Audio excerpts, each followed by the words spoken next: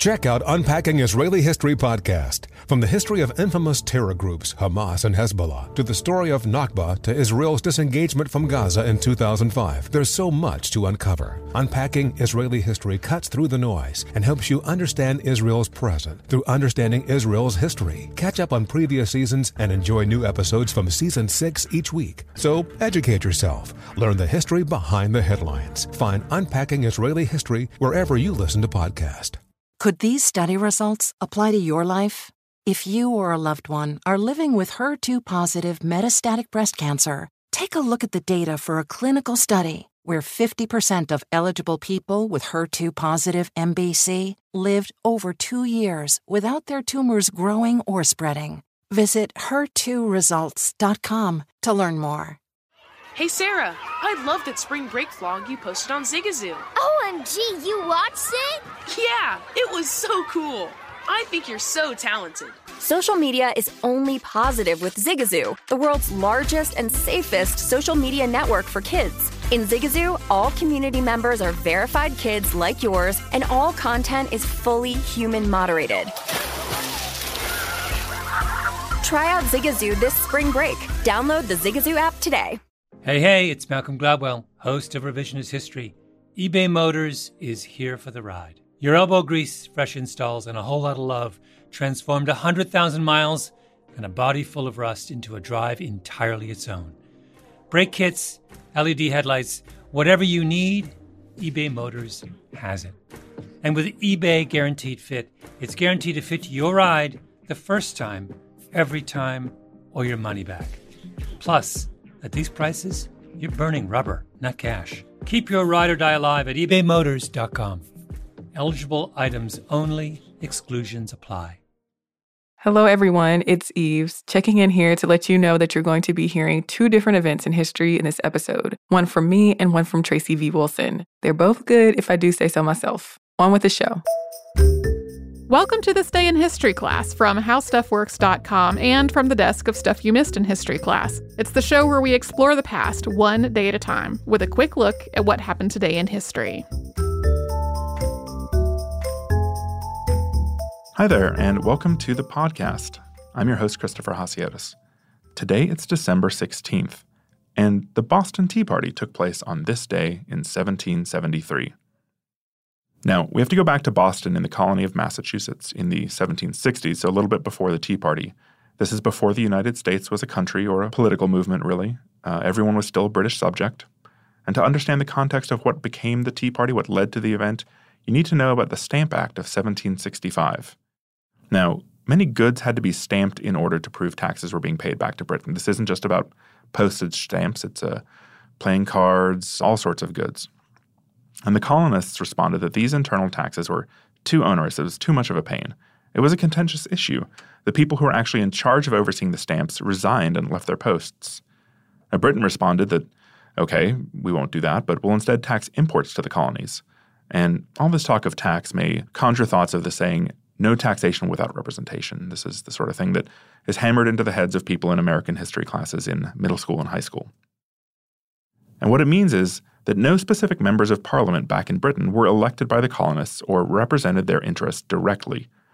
Parliament, on their hand, responded that essentially the colonists did have representation because everybody in Parliament represented them, sort of. This was known as virtual representation. The colonists didn't really see eye to eye with the Parliament on this, and it led to some more conflict. And that brings us to tea. Now, tea was super popular in the colonies. Colonists consumed 1.2 million pounds of tea per year, which is more than 500,000 kilos. The imports, however, were controlled exclusively by the British East India Company, and the import tax could be increased or decreased as necessary by Parliament.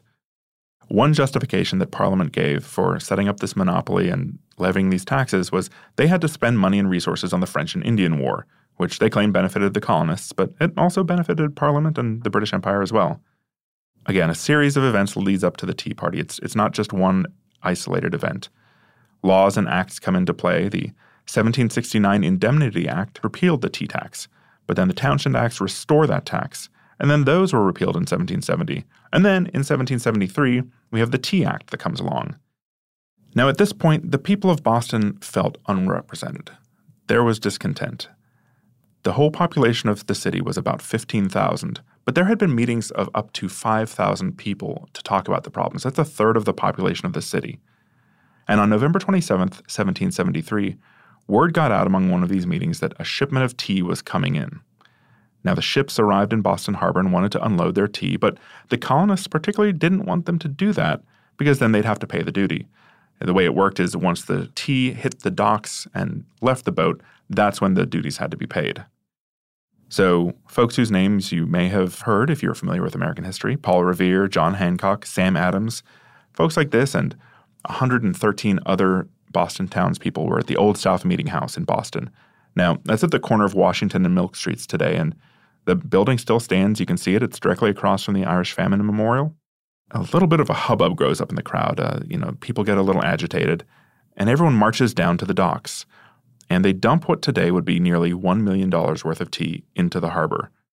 This is generally a peaceful protest. There was destruction of property, obviously, and probably some shouting, some kicking and shoving, but nobody was killed. There were no serious attacks. In fact, of the 116 people who participated in this act, only one was arrested. Now, word of what became known as the Boston Tea Party didn't reach England until January of 1774. The British reacted angrily. They closed the port of Boston. They insisted the British East India Company be reimbursed for their lost goods. They reinstated the Quartering Act, which meant that British soldiers could stay in the houses of colonists for free. They restricted meetings, and they also decreed that British officials who were accused of major crimes in the colonies couldn't be tried in the colonies and would have to come back to England.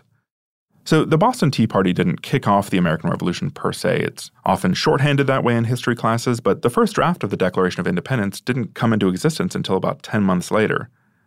But if we can agree that a country is a set of ideals and goals, that there are no real borders on the ground, it's just a way that people think about themselves and the groups they belong to and what they value, the Boston Tea Party really did codify some of what America today believes about itself. If you want to learn more about the Boston Tea Party, then search for the December 8th, 2008 episode of our companion podcast, Stuff You Missed in History Class. That's titled, How the Boston Tea Party Worked. I'd like to thank Casey Pegram and Chandler Mays for their audio work on this show. You can subscribe to This Day in History Class or Stuff You Missed in History Class on Apple Podcasts. You can find them on the iHeartRadio app or pretty much anywhere else you find your podcasts. Now please make sure to listen to tomorrow's episode when host Tracy V. Wilson returns, and she will regale you with the history behind a certain celebration.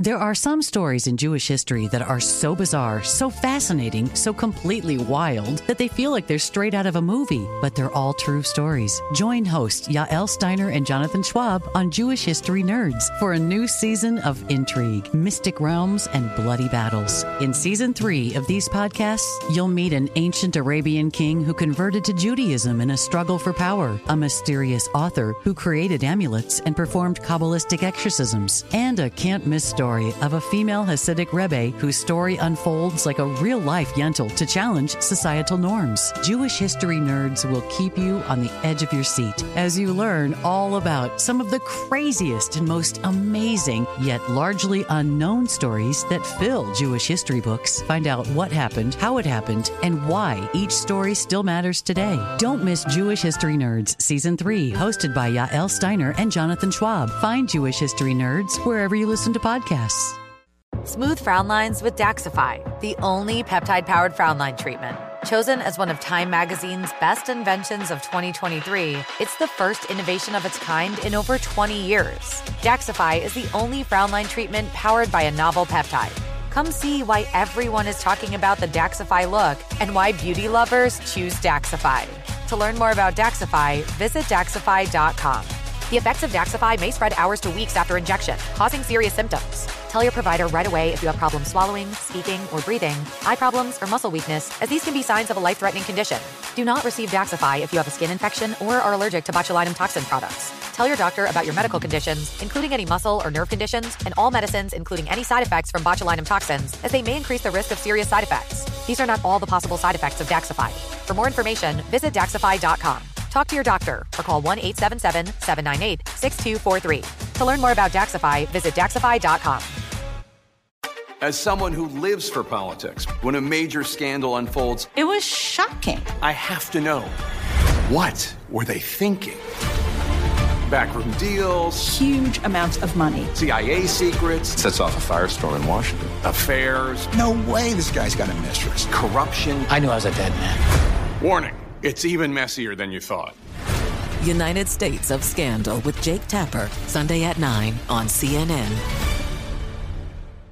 Your teen requested a ride, but this time not from you. It's through their Uber teen account. You drive your teenager around, a lot, to their friend Jacob's house, their other friend Jake's house, to James's, to Jaden's, to Jalen's, to... Mom? This is Jake's house, not Jacob's. Now with an Uber teen account, your teen can request a ride under your supervision. They'll ride with a highly rated driver, and with live trip tracking, you'll follow along the whole ride to their friends' houses that all sound the same. Add your teen to your Uber account today. See app for details. Bye, Mom.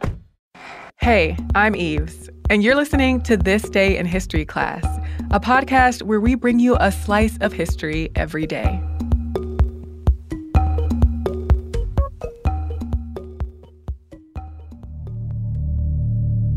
The day was December 16th, 755 CE. Chinese General An Lushan proclaimed himself emperor, marking the beginning of the An Lushan Rebellion against the Tang Dynasty. The rebellion resulted in the establishment of the short-lived Yin dynasty and a devastating number of deaths, though the exact toll is difficult to estimate. The Tang dynasty came to power in China in 618 CE. Arts and culture flourished in the dynasty, and it has been considered a golden age in Chinese history. But in the middle of the 8th century, the Tang dynasty was involved in several wars, so a lot of troops were dying and the Tang court was losing money. An Lushan was a military commander, likely of Turkic and Sogdian or Iranian descent. He gained prominence leading raiding parties against Khitan armies and other forces that threatened China. After he was defeated in one expedition in the 730s, he was disgraced and supposed to be executed, but he was just stripped of his rank and titles. But they were soon restored, and An Lushan proceeded to rise in rank. By 742, he had become military governor of the province of Pinglu on the northeastern frontier. An Lushan often went to Chang'an, the Tang capital, and he gained the favor of Emperor Xuanzong, the emperor's consort Yang Guifei, and Chancellor Lin Lifu. And An Lushan continued to gain military power. By 747, he was given the honorary title of Chief Deputy Imperial Censor, and by 751, he was regional military commander of 3 garrisons in the north with more than 150,000 troops. Because he was in such good favor with the emperor, he avoided a lot of criticism, and he took advantage of the Tang dynasty's weaknesses and his good graces with the emperor to plan a rebellion. In 752, Chancellor Li Linfu, who had gained dictatorial power, died. Yang Guzhong, Yang Guifei's cousin, replaced Li Linfu as chancellor. Conflict broke out between Yang Guzhong and An Lushan, and the next few years were marked by a power struggle as they tried to establish more military power on the frontier and political power in the court. At the same time, China was suffering from military defeats and natural disasters. An Lushan decided to use force. Under the guise that Emperor Xuanzong had commanded him to get rid of Yang Guzhong, An Lushan marched on Luoyang, the eastern capital of Tang China. Because An Lushan treated captured local officials decently, many joined his campaign and his ranks grew. He captured Luoyang, and on December 16, 755, An Lushan declared himself emperor in northern China and established the rival Yin dynasty. He was defeated by the Tang army in the Battle of Yangchu in 756, but he was more successful at Chang'an. He captured the city and sent the emperor southwest into exile with his court and household. The emperor's guards killed Yang Guzhong, whom they blamed for all the conflict, as well as Yang Guifei. Xuanzong abdicated in favor of the crown prince Li Hong, who was proclaimed Emperor Suzong. Suzong appointed generals to deal with the rebellion, and imperial forces managed to recapture Chang'an and Luoyang. The rebellion continued, but An Lushan was murdered by his son in 757. The rebellion declined as its leaders died and soldiers and generals defected to the Tang army. It ended in 763, 8 years after it began. The rebellion lasted through the reign of 3 Tang emperors. The rebellion weakened the centralized bureaucracy of the Tang dynasty, as the dynasty pardoned many rebels and allowed some to command their own garrisons. The Tang government also lost a lot of control over the western regions, a strategically important area in Central Asia. The economy and intellectual culture of the Tang dynasty also took a hit. The latter half of the Tang dynasty was marked by warlordism, and the dynasty ended in 907. A period of political turbulence known as the 5 Dynasties and 10 Kingdoms followed the fall of the Tang dynasty. I'm Eve Jeffcoat, and hopefully you know a little more about history today than you did yesterday. If you have any insight on an accent or a pronunciation spoken in the show today, you can feel free to send us a kind note on social media at TDIHC Podcast. Our email address is thisday@iheartmedia.com.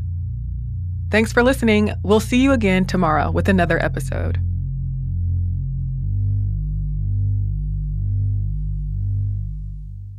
For more podcasts from iHeartRadio, visit the iHeartRadio app, Apple Podcasts, or wherever you listen to your favorite shows. Smooth frown lines with Daxxify, the only peptide-powered frown line treatment. Chosen as one of Time Magazine's best inventions of 2023, it's the first innovation of its kind in over 20 years. Daxxify is the only frown line treatment powered by a novel peptide. Come see why everyone is talking about the Daxxify look and why beauty lovers choose Daxxify. To learn more about Daxxify, visit Daxxify.com. The effects of Daxxify may spread hours to weeks after injection, causing serious symptoms. Tell your provider right away if you have problems swallowing, speaking, or breathing, eye problems, or muscle weakness, as these can be signs of a life-threatening condition. Do not receive Daxxify if you have a skin infection or are allergic to botulinum toxin products. Tell your doctor about your medical conditions, including any muscle or nerve conditions, and all medicines, including any side effects from botulinum toxins, as they may increase the risk of serious side effects. These are not all the possible side effects of Daxxify. For more information, visit Daxxify.com. Talk to your doctor or call 1-877-798-6243. To learn more about Daxxify, visit Daxxify.com. I'm Dr. Sanjay Gupta, CNN's chief medical correspondent, and this is Chasing Life.